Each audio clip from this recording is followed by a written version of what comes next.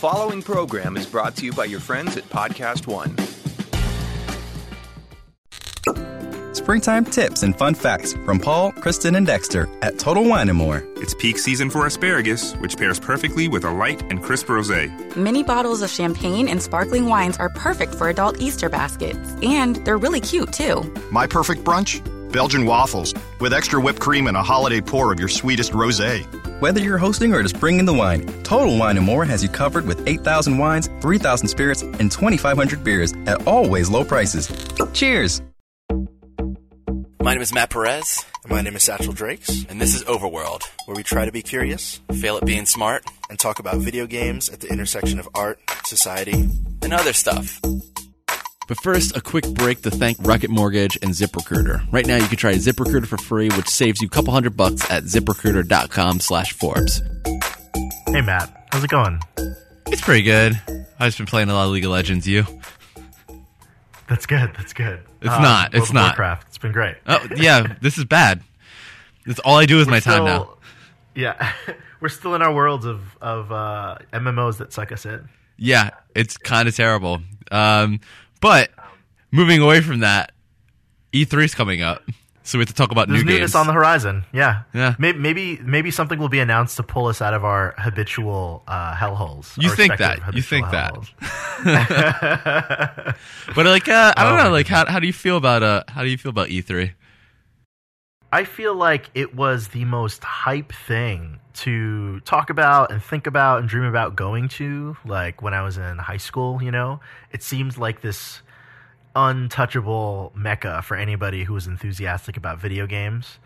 And then like later on, as I got older and I started getting more involved with like talking about games and seeing like some of my friends in a more press kind of oriented place, I was like, oh, it's possible to like go out to these and cover these. Like that would be kind of cool. And it was like really exciting to think about like that and all the different things that would be announced, and I would always follow along faithfully. I mean, at the time, like whether it was kind of like Engadget or just kind of checking out Kotaku, once they started live streaming, I would watch those. These days, I just kind of read some liner notes afterwards. I just have a different attitude towards it, I guess. Not cynical or bitter or anything, but it's just sort of changed over time. Yeah. How about yourself? It's more like you just want to see like what was announced. Oh, I'll watch the trailer for that. Okay.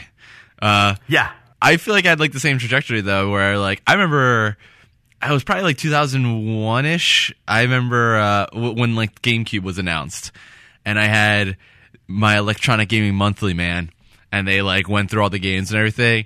I like had trouble sleeping later that night because I was so excited for this stupid little cube, Yeah. And like, yeah, the same thing. Like, as time went on, yeah, definitely like watch all the live streams and everything.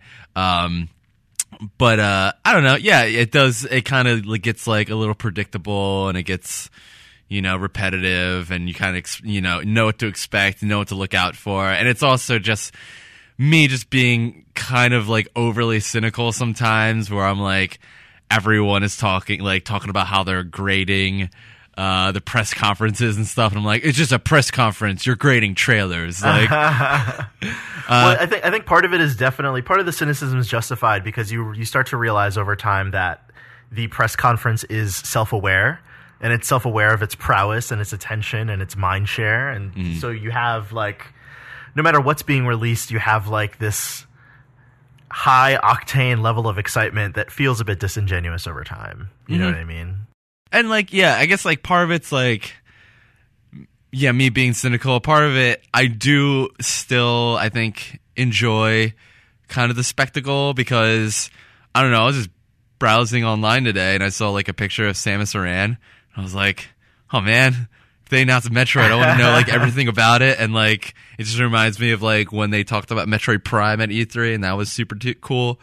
But yeah, like it is a thing of, I can just kind of do my normal thing and just watch trailers, and you basically get the gist of the show, because it went from, I remember like years ago, it used to feel very formal, and they would talk about like, I believe they talked about like sales numbers and stuff, right? And then it became like the everyone's favorite now E3 show now is like Sony's. It's sports.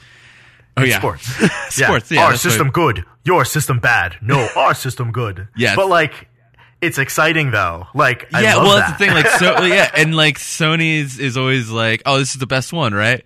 It's literally them just showing you trailers and nonstop, and like, I don't know, it's Right. kind of, you know, that's basically like what I'm like there for. It's like I just want to, I guess, just see some cool trailers, and that's kind of it. And part of it's like, I think you do have to like, and I feel like people understand like you have to put it in its like, you know, figure that like it's building hype. Like that's what it's for. It's just there to build hype. Yeah.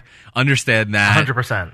Don't get It's there for too anticipation, like, yeah. oh, I'm gonna buy this, and this. It's like, you know, breathe a little bit. You know, it's fine. Like,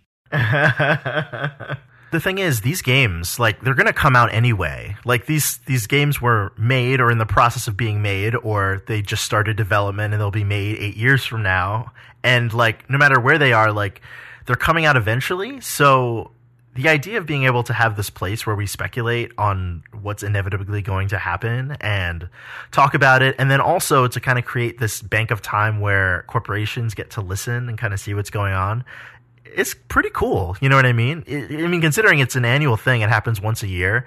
That part is pretty interesting to see. And we've reaped some benefits out of it, of course, like the sort of infamous Xbox One having always sentient situation with its Kinect constantly like looking at you while you're like, you know, sleeping in your boxers, or not being able to trade games and things like that. Like the premature backlash of that definitely helped. Well, I'm liberally using the word helped, but nonetheless helped Xbox One's launch day release where it didn't have any of those things. yeah. And it definitely, well, I guess it's also a an all boats float. Is that the idiom where, you know, I think these companies probably could do their own press conferences throughout the year, and some do.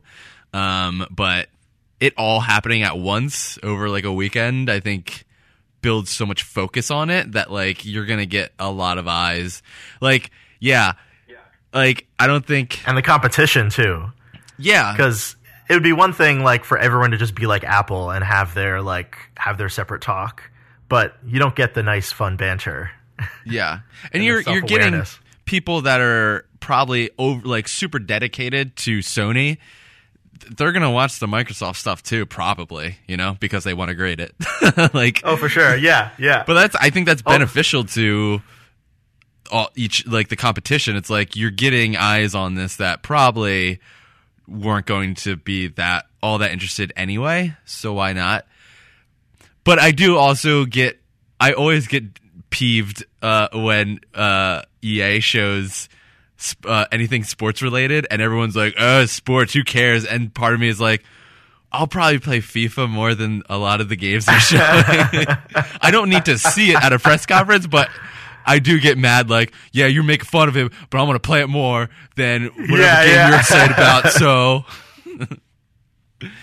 Oh, man, that's so real. For the longest time, what I've wanted to know is the correlation between this kind of hype and, like, is this impacting anything tangible for these companies? You know what I mean? Like, is this sort of... is this impacting sales ultimately? Like, is this building brand loyalty, or perhaps feeding like news publications to talk positively or negatively that ultimately change how the consumer spends their money? Like, how is this impacting loyalty? And also, like, how is this evangelizing to sort of like the unsaved? And I'm really glad that we were sort of able to talk with Michael about this and kind of iron out just how much this kind of spectacle of an annual event that we've been following for the longest time, since the beginning of video games as an industry almost, just how much it plays into the success or the failure or the benefit or the detriment of any of these companies. Yeah. People always try to say like what E3 is supposed to be, and like for the longest time I was like, oh, it's for investors, and I'm like, well, now it's for consumers. But really, it's just like throwing that out. So it's really nice to know exactly what are the tangible effects of E3. So yeah, let's jump into it. We talked to Michael Pachter. He's a research analyst at Wedbush Securities, very familiar with the video game industry. And we talked to him about why E3 does or does not matter. Let's do it. But first, a quick break. Support for the Forbes Overworld podcast comes from our friends at Rocket Mortgage by Quicken Loans, the mortgage company that decided to ask why. Why can't clients get approved in minutes rather than weeks? Why can't they make adjustments to their rate and term in real time? And why can't there be a client-focused technological mortgage revolution? Quicken Loans answered all of these questions and more with Rocket Mortgage. Rocket Mortgage gives you the confidence you need when it comes to buying a home or refinancing your existing home loan. Rocket Mortgage is simple, allowing you to fully understand all the details and be confident you're getting the right mortgage for you. Whether you're looking to buy your first home or your 10th, with Rocket Mortgage you get a transparent online process that gives you the confidence to make an informed decision. Rocket Mortgage by Quicken Loans. Apply simply, understand fully, mortgage confidently. To get started, go to rocketmortgage.com/Forbes. Equal housing lender, licensed in all 50 states, NMLS consumeraccess.org, number 3030. Thanks for joining us, Michael. My pleasure. Awesome. So we're basically hoping to answer some questions that pop in our heads every E3, mostly having to do with like financial results of it. So something that everyone does, from fans to blogs, is like grade each press conference and determine who quote unquote won E3. And it's fun, but like when you get down to like tangible sales and everything, do you think the goodwill from winning a press conference really matters? Not at all. I mean, I don't think it's any different than if, USC loses to Stanford. It doesn't make, it doesn't diminish the institution of USC if Stanford beats them in the occasional football game. It just gives the Stanford guys bragging rights for a year, or the USC guys bragging rights if they beat them. So, no, I don't think it matters. And since Nintendo, has essentially gone absent at E3, I mean, they've just gotten into where nobody shows up. It's it's all about Smash Brothers tournaments or this year's Splatoon tournaments. Who cares? I mean, I get they're fun games to play, but who cares who wins the Smash Brothers tournament? So they're not going to have a press conference. Sony is actually going in that direction, which I personally think is a huge mistake because I think they give up a ton of goodwill. But they're going to have a press conference that is only 200 people. And I don't get why. I'm one of them, so I guess I'm okay with that. But they're going to show us 4 first-party titles. And, that I don't know if they're going to deviate from the plan, but that means we're not seeing Red Dead Redemption at the Sony press conference, which is sad. I mean, that kind of stuff, those types of reveals are fun. You guys remember in 2014, we had the Grand Theft Auto next-gen reveal at the Sony press conference. So I think that the press conferences are declining in utility for the consumer to figure out what's going on. And I think that the publishers and the manufacturers, Nintendo and Sony, are making big mistakes going away from their traditional press conference. Microsoft and EA are actually going the other way. They've gone off-site, off the show floor at E3, and they're kind of hosting their own events at their own venues. And so that makes the press conference even more important for those guys. And, Ubisoft is the one that kind of consistently surprises us. And, you think of Ubisoft as not as big a publisher as EA or Activision, and yet they kind of consistently come out right near the top in all these press conferences. So I think Ubisoft manages the expectations the best and does the best consistently. I think Nintendo is the worst by a large measure by having almost no presence at all, and everybody else in between. Mm-hmm. Well, when it comes to, I guess, like that goodwill and like putting out like a good show, like everyone points to, say, like Sony past few years, and especially when the Xbox One was announced outside of E3, and then Sony kind of had like a response with its E3 presser. And obviously the PS4 has gone on to like dominate the console market space, but how much could you like realistically say E3 helped there? Because I feel like it was, it's a cheaper console with more exclusives and less question marks around its functionality, and that is probably why it ended up doing all right. Did E3 have any, was there any correlation between EA's good or the Sony presser and sales?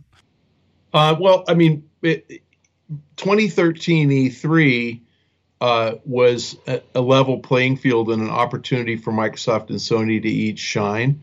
And Microsoft went first, and they tripped over their own feet, and they opened up with Kinect that nobody cares about and apparently discontinued now, and onerous digital rights management, which people immediately hated, and Sony astutely responded 8 hours later, 6 hours later. So I was surprised at the speed with which Sony put together, their response on how to share a game. I mean, they had Shu Yoshida walk out and hand a game to Adam Boyes, and it was very clever and clearly impromptu, but two people that the fanboys knew and loved.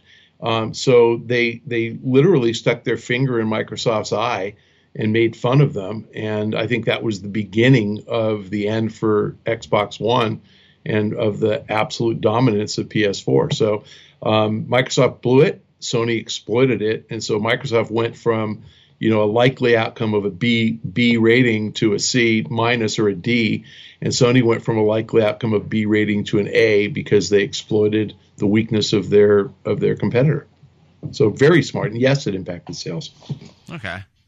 Do you think I think it was 2015, Sony was highlighting a lot of games that everyone sort of knew weren't coming out soon, like Final Fantasy VII and Shenmue and things like that, where it's it gets everyone very excited and hyped, but these things aren't coming out soon. Do you think that's kind of a dangerous game to play, just using almost artificial hype to gain goodwill from a press conference? Yeah, I think that there's a kind of a common pattern among Japanese developers, and obviously shared by Rockstar, where games often take 8 to 10 years to come out. I mean, Final Fantasy, I can't even count how many years it's been in development. But yes, I mean, Sony relies on Japanese developers. So we're going to see Death Stranding again, for the third time this year. And when is that coming? And I think about that with Kingdom Hearts. I think it was the same E3 that they had that training of the game that they released the teaser for Kingdom Hearts 3 and said it was now in development. We're still waiting for it. It's wild. Well, Agent was now in development in 2009 from Rockstar. So again, I don't mean to slur all Japanese developers, because it's not that they're all the same. There are developers that take a decade to make games. So Agent was 2009. Here we are in 2018. What's going on? I think we saw Red Dead Redemption at the PlayStation conference in 2006. It came out in 2010. So it's not just Japanese developers, but it's very much true of Kojima. It's very much true of Square Enix that you just get Last Guardian. How many years did that take? I mean, 5, 6, 7 after they first showed it. So that's a weakness that Sony has, but it's also a strength because they have the support of all those developers. And, so I think if I had to pick which outcome, I'd rather be Sony and have all that development support, even though it's going to take Kojima probably into 2022 before we see Death Stranding. How about, you mentioned, doing E3 adjacent sort of conferences or live streams like Nintendo does, and, Ubisoft taking advantage of that. How about I don't believe Activision Blizzard does a press conference, right? And they're probably the biggest North American third-party publisher, right? Do you think they just don't have any need to do something like that? Whereas Ubisoft is, even though it's $1 billion company, they are a relatively smaller company than Activision Blizzard. The thing I love about Activision is its breadth of portfolio. The thing that is bad for Activision is its breadth of portfolio. So, that company gets nearly a third of its revenues from King, and you're just not going to show, the next Candy Crush 2 at E3. They get, more than a third of their revenues from Blizzard, and Blizzard has its own event, BlizzCon, and always has. So it would be wrong of Activision to insist that Blizzard, show all the secrets at E3, and Blizzard does it in November, and God bless them, because that's a fun event as well. So all that's left for E3 is Activision Publishing, and back 15 years ago, it was Tony Hawk, and we were pretty excited in Spider-Man, but those are gone. I mean, there's a new Spider-Man, but not them. Then it was Guitar Hero, and we were pretty psyched about that, and Call of Duty. And then Skylanders, but now what? I mean, Destiny 2's out. So what are we going to see? We're going to see Black Ops 4 and that's it. And I don't say that to disrespect Activision because their portfolio is unbelievable. It just spread among Activision Publishing, King, and Blizzard. And King isn't appropriate at E3 and Blizzard does its own thing. So they don't have enough content for a press conference. And I think that's why they shun them. Mm-hmm. What about I feel like I've read this a few times and I didn't know how much stock to put into it, but like when talking about, say, Nintendo doing just a live stream, it's obviously a lot cheaper than like getting an entire theater or doing a big event. Is that like an actual consideration for some of these publishers of that cost, or is that kind of negligible? Negligible. I think Nintendo is just an odd company, and they don't do things the way everybody else does, and so I guess on the one hand that's endearing, and on the other hand it's incredibly frustrating. But I do you believe it's to their detriment or to their benefit? I personally think to their detriment. I think that people liked Reggie being on stage. Reggie is a fun guy. He's a entertaining, engaging personality. And, I think Miyamoto clearly is. And so I don't think, back in the day, you used to have the press conference and Iwata would get out there and he was fine. I mean, he was a good presenter. But between Iwata and Miyamoto and Reggie, it was a spectacle. And I think, E3 is about driving consumer and retail awareness of your products and getting people excited and getting people to anticipate them.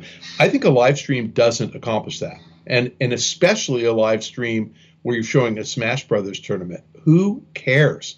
I think people want to see what's going on with Pokemon and are we going to get, what exactly are these new Pokemon Go extensions on the Switch and even Fortnite on the Switch. I think it'd be great to have the Epic guys get up there and talk about how great the gameplay is going to be and show it and show cross-platform play, and they're just missing an opportunity to do that. And I do think to their detriment. A lot of it though is because Iwata got sick. And so, we didn't know obviously that he was as sick as he was. But the first E3 he pulled out of, he was clearly like really sick. And then the next year he was dying. So I think that it was a consequence of his, physical health challenges that caused them to go in a different direction. That's behind us. Why they've stayed in the different direction, it's classic Nintendo. They look in the mirror and they see, that they're just perfect in every way. And they're surrounded by fanboys who tell them that they're brilliant. It's a dumb strategy, and nobody's willing to tell them that. Are there other companies, like, I guess, like, sometimes there are reveals outside of E3 where it's like, sometimes? Will those still drive engagement? I saw a very funny tweet yesterday. They said that E3 should be 100 new games, and the last one not to be revealed before E3 is the winner. So it's hard to know how coordinated some of these reveals are. Like obviously Bethesda and Fallout 76, that was intentional. I mean, they revealed it. The Assassin's Creed Odyssey reveal, this French website shows a keychain with a little, helmeted, Greek, was it Roman? Greek warrior, Roman warrior, with a Spartan warrior, I guess. Probably Greek. Anyway, they show that, Odysseus, it's Greek. They showed the little Greek warrior helmet. And then somehow the website said the game's coming in 2019. If the game's coming in 2019, why are we selling memorabilia now? That doesn't make any sense at all. So, I think this whole thing was orchestrated. And then, of course, several hours later, the Assassin's Creed Odyssey Twitter account put up a banner. So apparently that was orchestrated. They knew they were announcing it. I'm not sure why. Maybe it just gets people really excited about their press conference. To credit Ubi, they're the only guys who have surprised me at E3 in the last 5 years. Like I didn't know about, Mario and Rabbids Kingdom, whatever the hell it was called. I didn't know that game was coming. Like that was a real surprise. And not that I actually gave a shit, but I didn't know about Skull and Bones either until I saw it at their press conference. So they managed to keep things, Beyond Good and Evil 2. They managed to keep things quiet. I don't know how they do that. Everybody else, they leak like sieves. With those type of like reveals and like those surprises and whatnot, that seems very consumer focused. Like when it comes to, I guess, investors, is that at all a consideration? Like, do investors care about E3? Yeah, they care a lot. And, at the end of the day, if you're going to make an investment in a video game publisher or manufacturer, you care very much about whether people are going to buy their products. So, the best way for an investor to assess a company's health, the health of their product slate, is to observe consumer reaction. And I think it's immensely helpful to investors to see how enthusiastic, the fans are. Again, some idiot on Twitter, who's somebody I know, posted, that people pre-ordering Fallout 76 are what's wrong with the video game industry because they're pre-ordering a game based on a trailer. And I'm like, are you f***ing kidding me? It's like, it's Fallout. I'm pre-ordering it. It's like, it's what I love. Of course we're going to buy that. And so, this guy is a somewhat prominent video game observer, but he's just wrong. And I think, investors need to see that there really are large installed bases of fans who are going to buy anything that says Call of Duty or anything that says Star Wars or, anything that says Assassin's Creed on it. And that's healthy. That if you want to invest in these companies, you want to believe that even if they turn out a relatively poorly crafted game, somebody's going to buy it. Maybe it's just more insular, like from the insiders, but there seems to be a lot of cynicism around E3. And you see, like, you're getting, like you said, people pulling back with doing big press conferences and stuff. But is part of it like the big benefit of E3 is that it's just kind of fun for people and being able to, like, I guess the investors seeing that people enjoy it and are getting excited about stuff is another type of benefit from it? Yeah, I think that's the primary benefit. And the guys who are getting jaded, God, I wish I could explain this. It's a psychological malady. It's acting bored so that you can show people how important you are.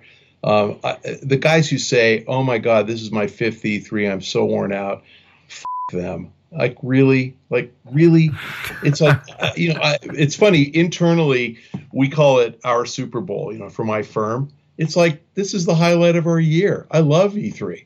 And, it's a time, I love it mostly because I get to see everybody. And, I see 500 or 600 people at E3 that I don't see throughout the year. So it's an opportunity to connect with everybody. It's an opportunity for all the publishers to absolutely shine.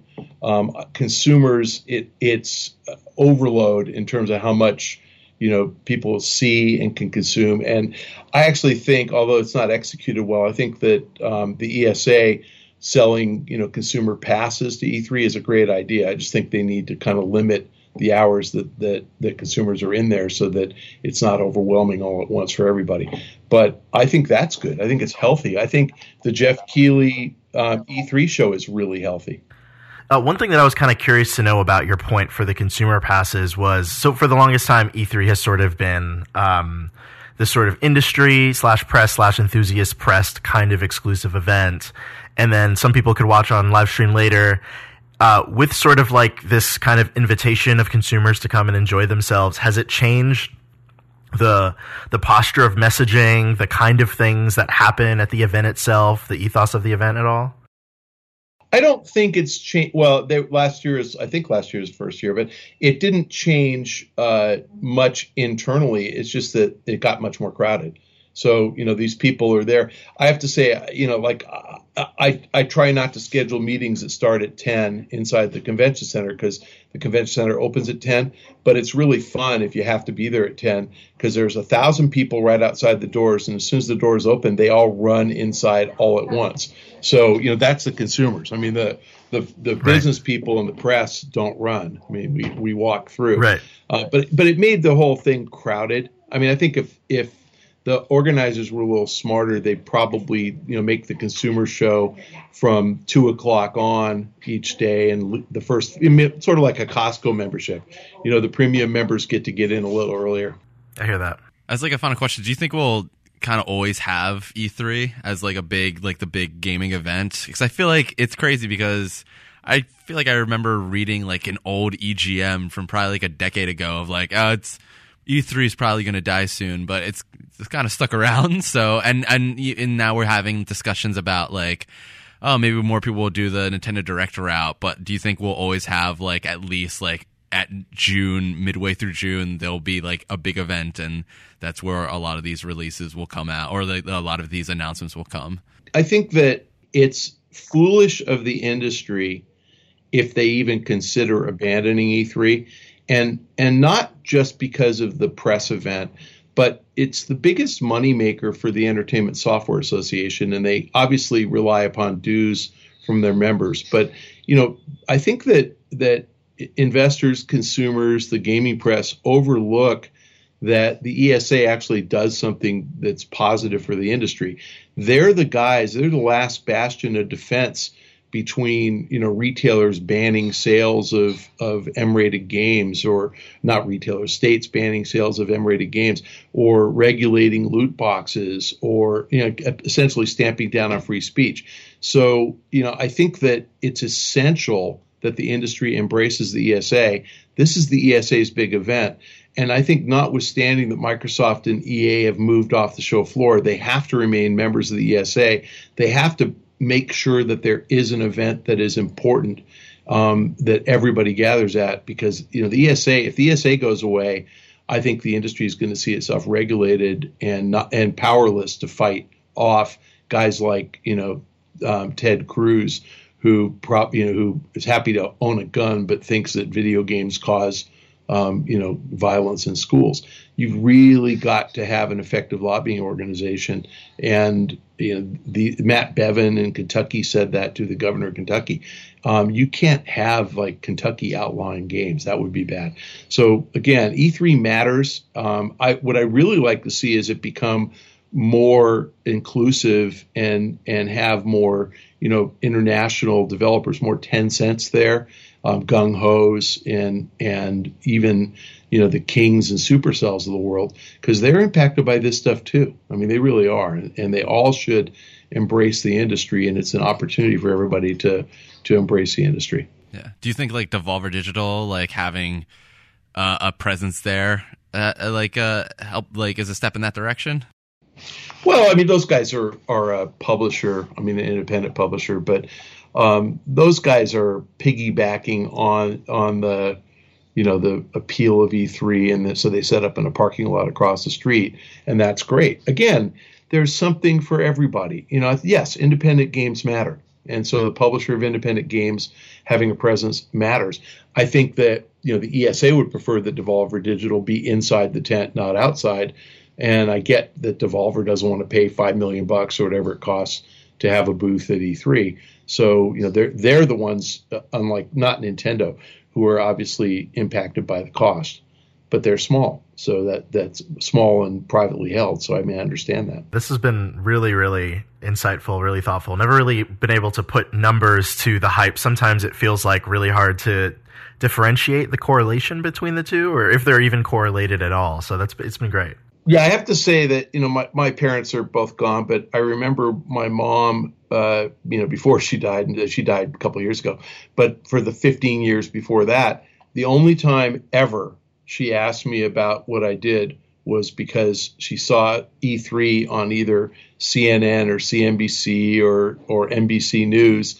And she was like, "Are you at that video game thing?" And it's like the idea that an 80-year-old woman would be, asking about video games, because that's the one time of the year that mainstream press reports on it. I mean, you guys are mainstream, but you guys actually focus on games as a one of your core competencies.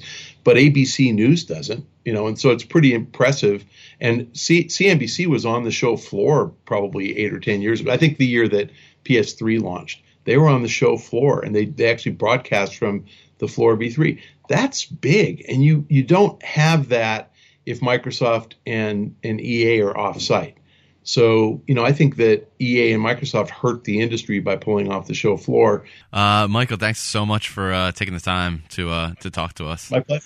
Where can people find you on Twitter? Oh, at Michael Packer. And I've been hovering just under 45,000 followers for like 4 years. So I can't get out of my own way. Every time I start to gain some followers, I say something bad about Trump and I lose a few hundred. So, and I've never ever called him any bad words. I don't use bad words on Twitter, so I don't. And I've never called him a bad word at all. I just kind of make fun of the guy, and I regularly lose 200 followers, and then I claw back. So I feel like I get bragging rights if I ever get to 50,000, but I don't think I'm going to make it. Anyway, at Michael Packer. Awesome, Michael. Well, yeah, thanks so much for taking the time, and hopefully you enjoy this E3. Okay, it's my pleasure. Coming up next, Eric Kane and Paul Tassi talk about the biggest games coming to E3 this month. But first, a quick break. Is your company hiring? Every business needs great people and a better way to find them. Something better than posting your job online and just crossing your fingers the right people will see it. ZipRecruiter learns what you're looking for, identifies people with your right experience, and invites them to apply to your job. In fact, 80% of employers who post a job on ZipRecruiter get a quality candidate through the site in just one day. The right candidates are out there. ZipRecruiter is how you find them. Businesses of all sizes trust ZipRecruiter for their hiring needs. Right now, our listeners can try ZipRecruiter for free. That's right, free. Just go to ZipRecruiter.com/Forbes and save yourself a couple $100. That's ZipRecruiter.com/Forbes. ZipRecruiter.com/Forbes. ZipRecruiter, the smartest way to hire. At Farmers Insurance, we know a roof can withstand a lot. One exception being an airborne car. Seen it, covered it. Click for more. We are farmers. Bum, bum, bum, bum, bum, bum. Underwritten by Farmers Truck Fire Insurance Exchanges and Affiliates. Products not available in every state. Hi, I'm Eric Kane. And I'm Paul Tassi. And by the time this podcast airs, it'll be just right before E3 begins in Los Angeles.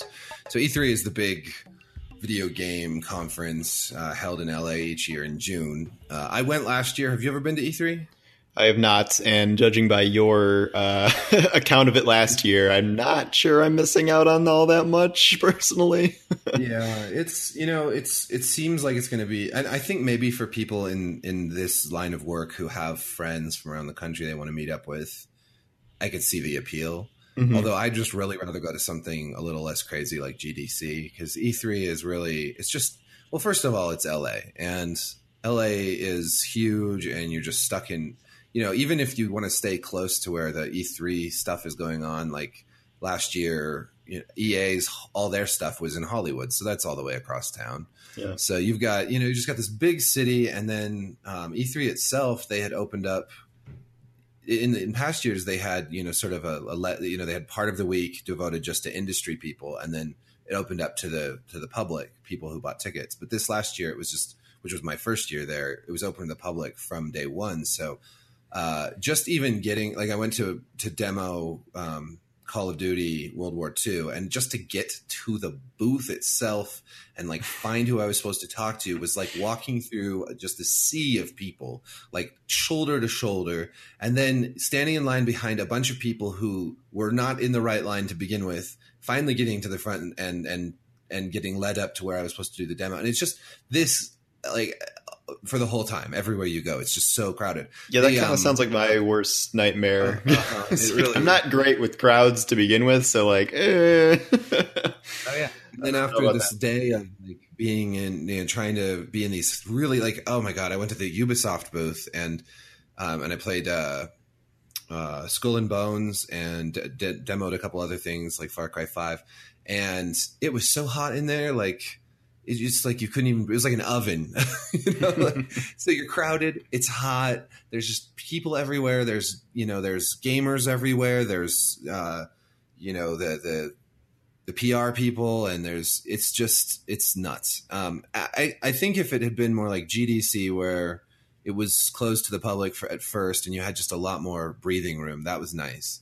But just the combination of all that makes E3 kind of a tough sell for me. But on the other hand, it is kind of the premier summer video game expo, and there's going to be a whole bunch of stuff there. There's going to be a lot of Nintendo games. There's going to be probably some big games this year, and I wish I could get to be there just to play those. Yeah, if I could just go there and play all the big games and leave, like that'd be one thing. But I don't know, dealing with all the other mess is worth it. But yeah. So also, like one more thing. So I know I've been going on for a while, but the big press conferences at the beginning, like. So it was kind of fun being at the Bethesda one last year because they made that whole Bethesda land, which was like a carnival, and they had like they had rides, and they had it all decked out with all these different areas devoted to different games like Doom and Fallout, and that was very creative, sort of a big production, and you had free food and free drinks, and but I could barely see, like, because of how many people were there when they actually did the big screen, and they had.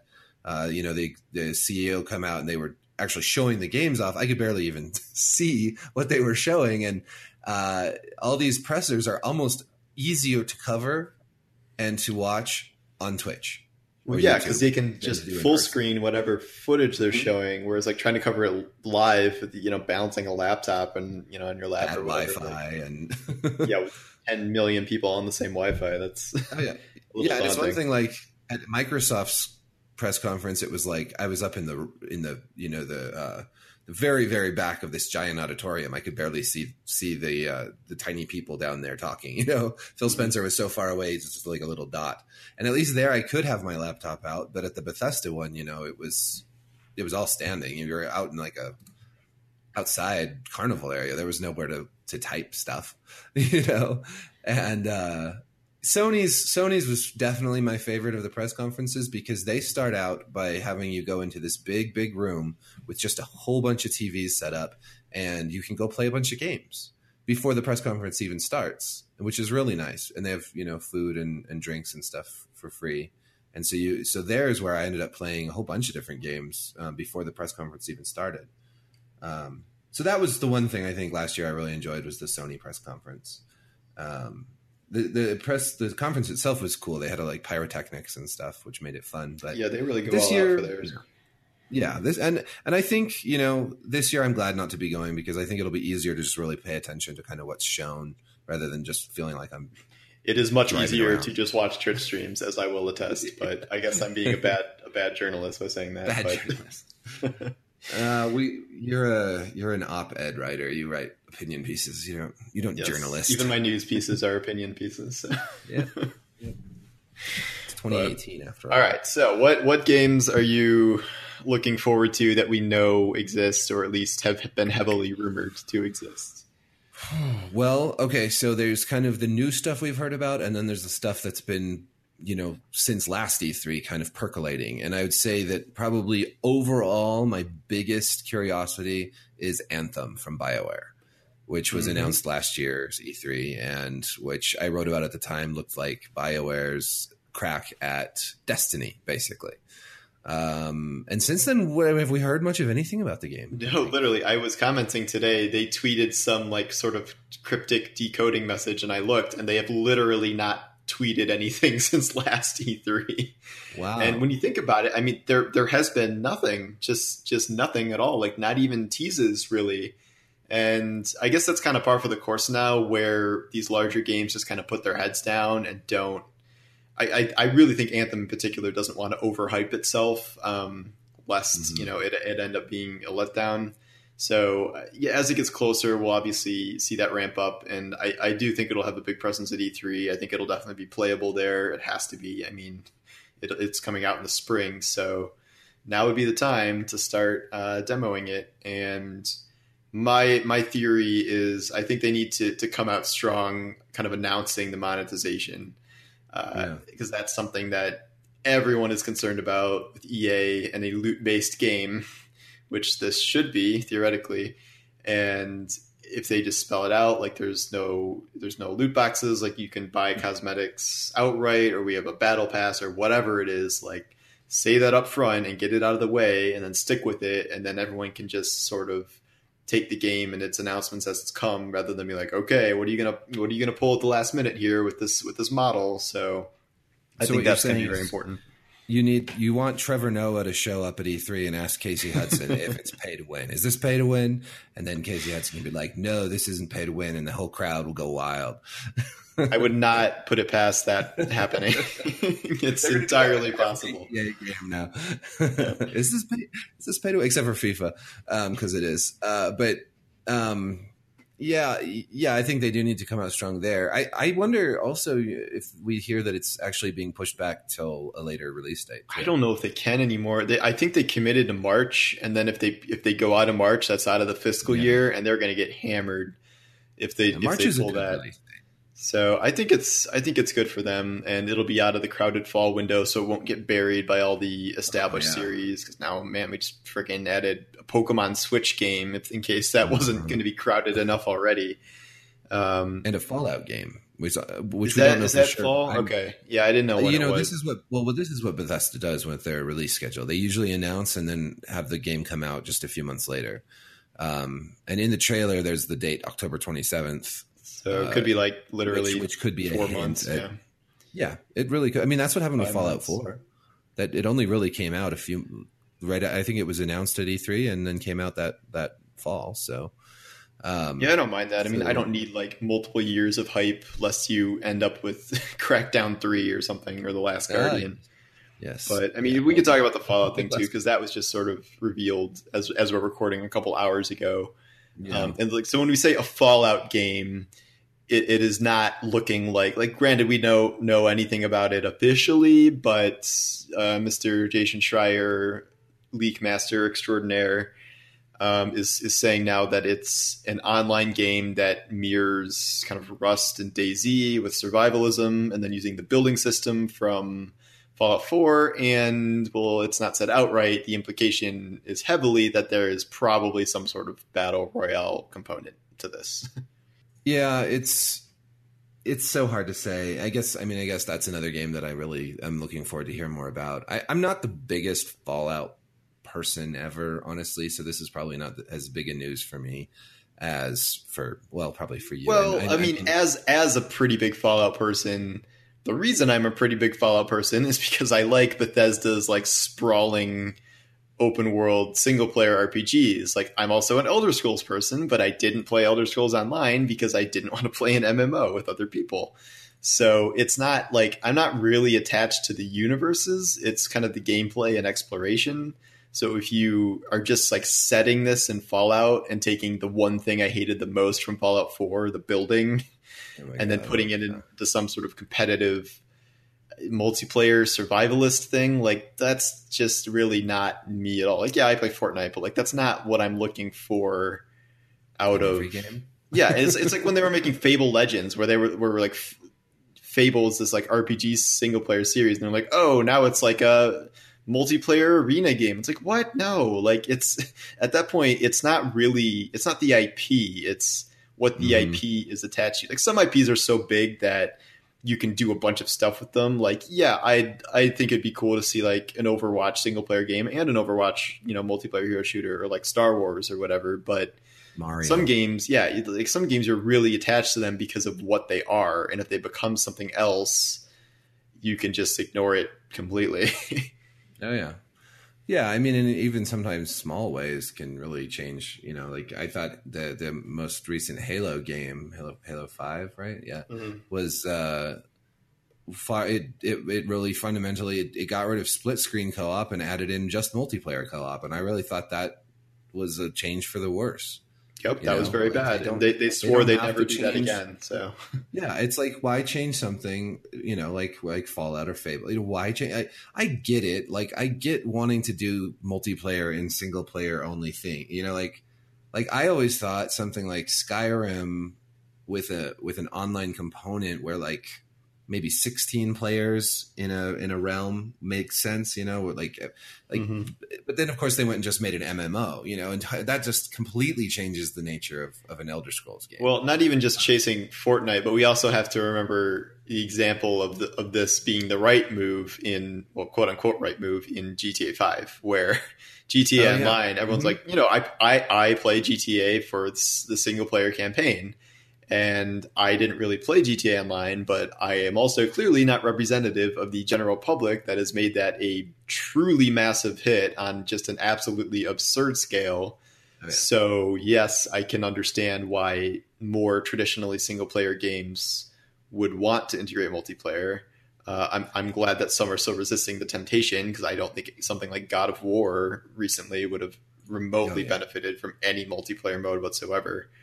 Now, sometimes it can be harmless, like when Uncharted has multiplayer, like that's fine, and that's not really impacting added mode, the story. Yeah, but for the most part, Rockstar doing GTA 5 and having GTA Online is an example of how you can do it really well. I'm going to say with a caveat, but because they also never did any single player DLC, which is just shameful.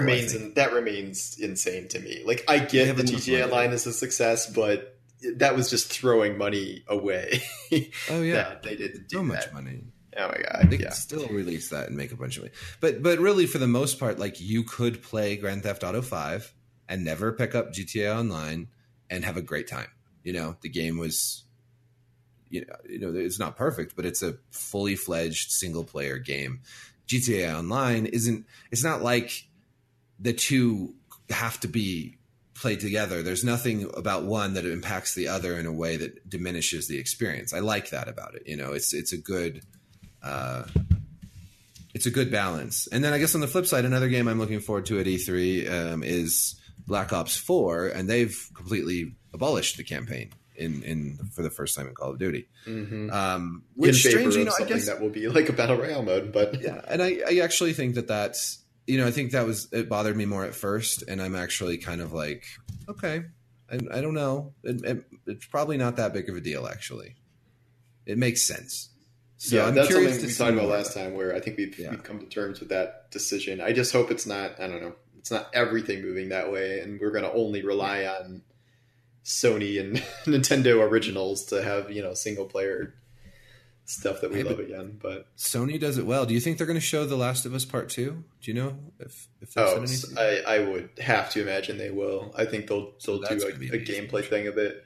I mean, I don't think that's coming out until at earliest spring 2019, probably fall 2019, if I had to guess.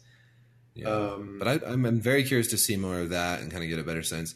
In terms of Sony stuff, there's also Spider-Man. I want to see more of that, although we've seen a fair chunk. So we saw a whole freaking month of Game Informer exclusive reveals every day when it was their cover story. So I mean, they will show it, but that's not exactly a mystery at this point. I mean, I'm really looking forward to it, but I don't know how much time they'll focus on that with so much footage out there. They always have surprises up their sleeves, so I don't know what else to kind of expect. And like, it's clearly too early for a God of War sequel announcement. Like, obviously it's going to get one because of how well it's done, but I don't know. I wonder if they could end up pulling some sort of like surprise, like Uncharted far-flung game that there's like a Nathan Drake free Uncharted thing if they're going to keep going with the series. I don't know. Don't we need an update on like the Final Fantasy VII remake or whatever? Probably. What I'm really hoping for is something from Software, whether it's another Bloodborne style collaboration with Sony, their Game of Thrones game. Yeah, the Game of Thrones game or whatever. They had that teaser a while ago. That was really short on any kind of there'll be something with that. You know what else there will be? Garrett, I bet you any amount of money they're going to tease, if not have a trailer for Horizon 2.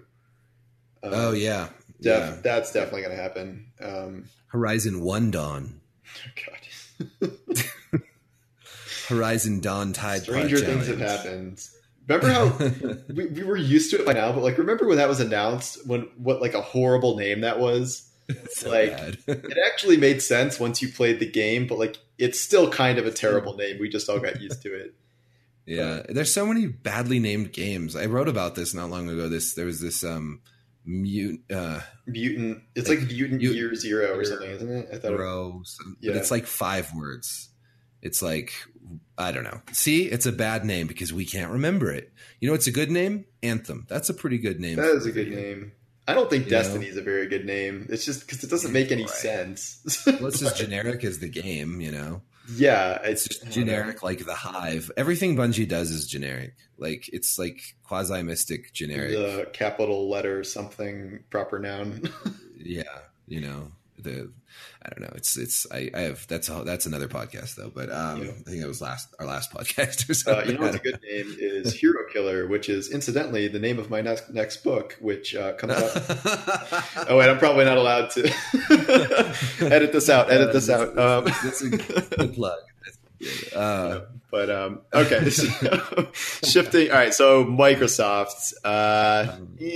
So there's supposedly a leak where allegedly we're going to see a new Gears announced, a new Halo announced, Forza 4 and Sunset Overdrive 2. And Lord only knows what Crackdown 3 is doing. I wouldn't be surprised to just somehow not see Crackdown, even though it's supposed to come out in like September. But Halo makes sense. Like it's time to announce a new Halo. I don't know how excited I am about the prospect of a new Halo unless it's some kind of dramatic reinterpretation of the franchise at this point. Because like, just if it's kind of a sequel to Halo 5, like I thought Halo 5 was fine and it was probably the best Halo game since 3, but the world has moved on and this is like the 9th Halo game now. And I gotta see something new from that and from Gears, frankly. Because I mean, Gears 4 was again fine, but it's these new studios trying to kind of recapture the magic of these games that are now 10 years old, and they're just not as interesting as they used to be, following pretty much the exact same format.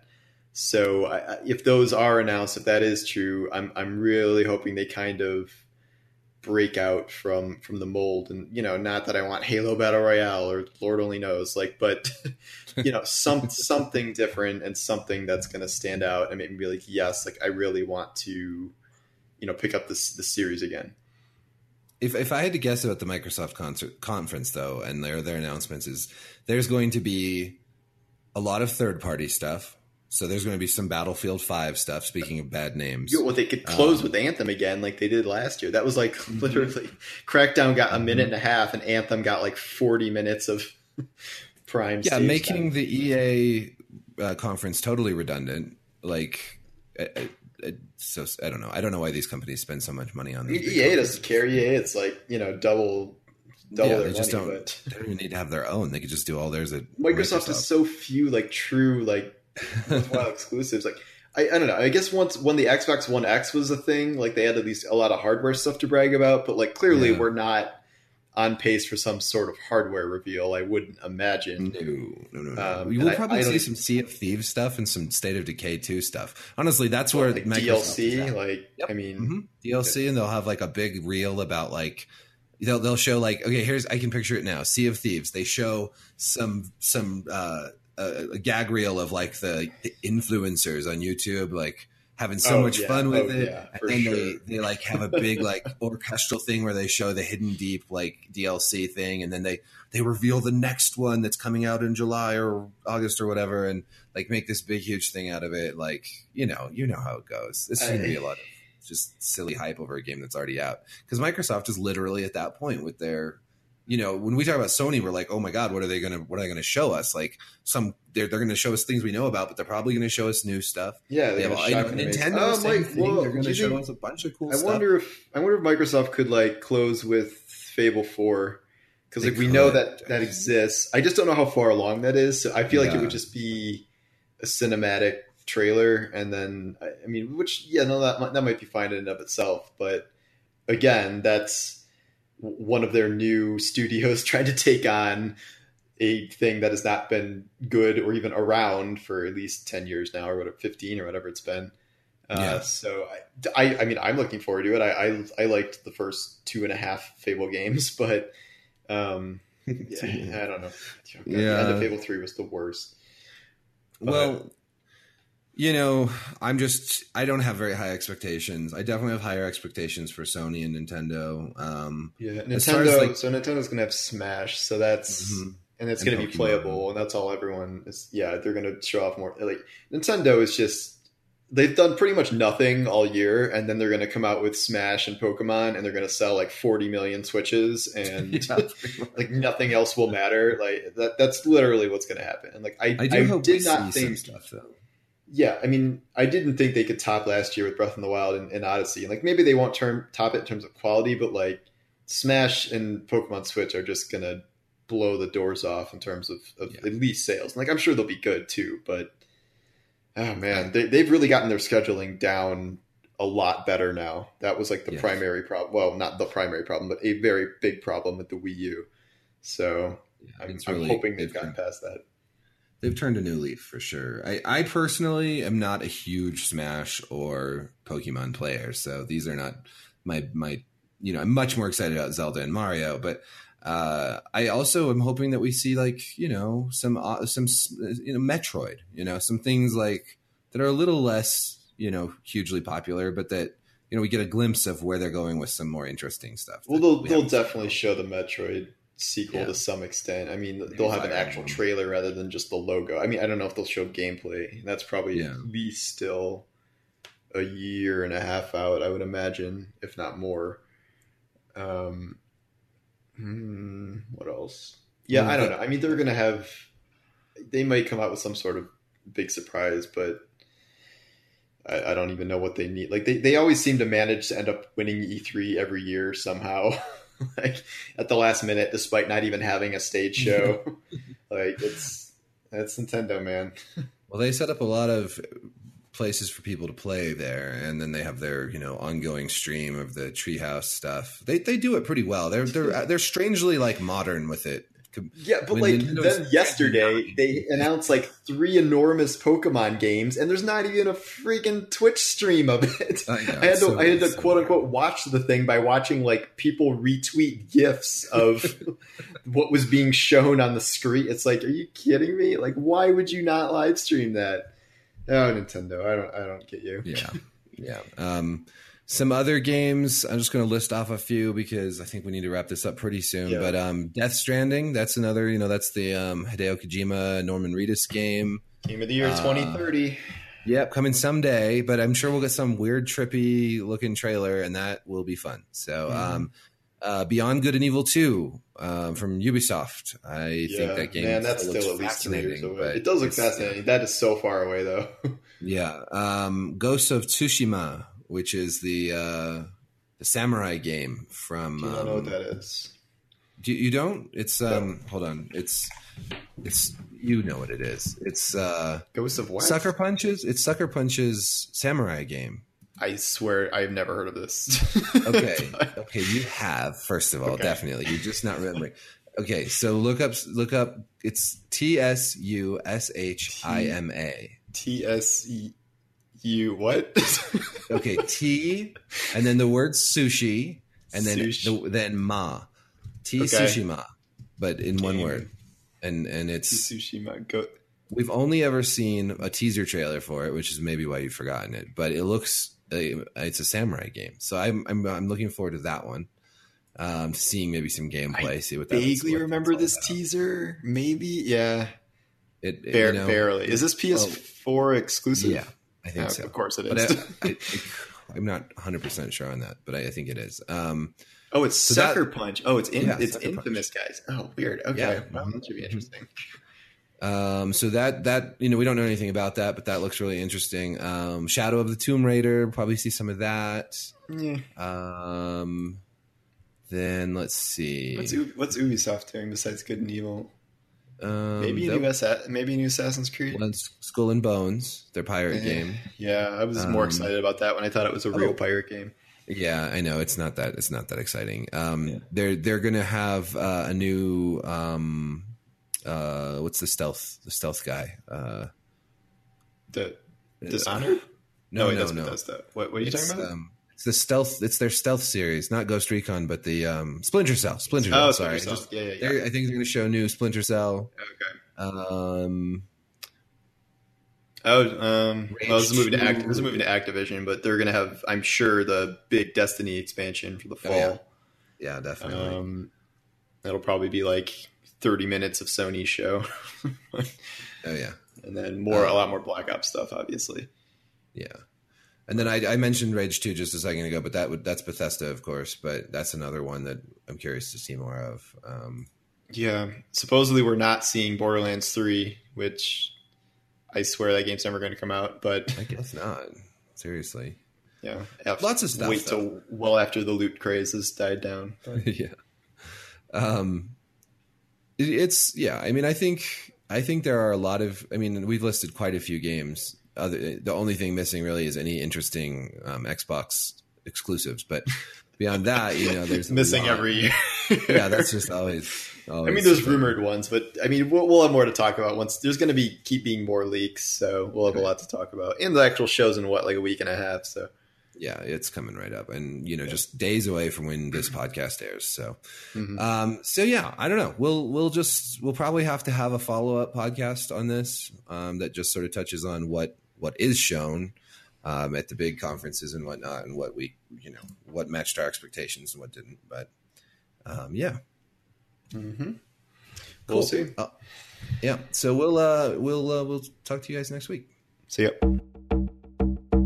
That's it for this episode of Overworld. Thanks for listening. I'm Matt Perez. And I'm Satchel Drakes. If you'd like to get in touch with us, please reach us at overworld@podcast1. That's ONE.com. And also you can reach us on Twitter.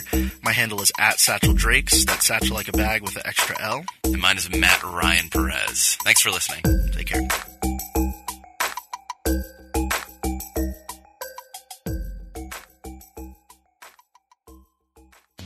Hi, I'm Spencer Raskoff, the CEO of Zillow Group, and I have a new podcast here on Podcast One called Office Hours. Listen as I have one-on-one conversations with other CEOs. We have the kind of conversations that can only happen between peers, tackling tough questions, sharing hard-won insights, and helping to define what leadership means today. Join me twice a month on Office Hours, exclusively on Apple Podcasts, PodcastOne.com, and the new Podcast One app. At Farmers Insurance, we know every windshield collision has a unique sound. Beetle. Bird poop. Drone. Seen it, covered it. Click for more. We are farmers. Bum, bum, bum, bum, bum, bum. Underwritten by Farmers Truck Fire Insurance Exchanges and Affiliates. Products not available in every state.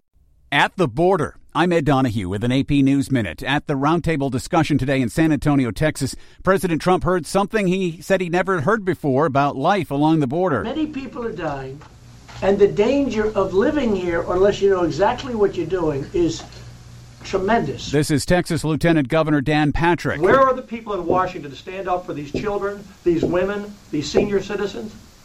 Where are they? Bring them down. Mr. President, let the Democrats come down to Brooks County. Let them come to any of these ranches. Let them see these bodies. Let them see the skeletons. We have the photographs. Attorney General William Barr says he thinks spying did occur on Donald Trump's presidential campaign, suggesting the origins of the Russia investigation may have been mishandled. Scientists released the first image ever made of a black hole, revealing a fiery ring of gravity-twisted light swirling around the edge of the abyss. One scientist said, "Science fiction has become science fact." I'm Ed Donahue.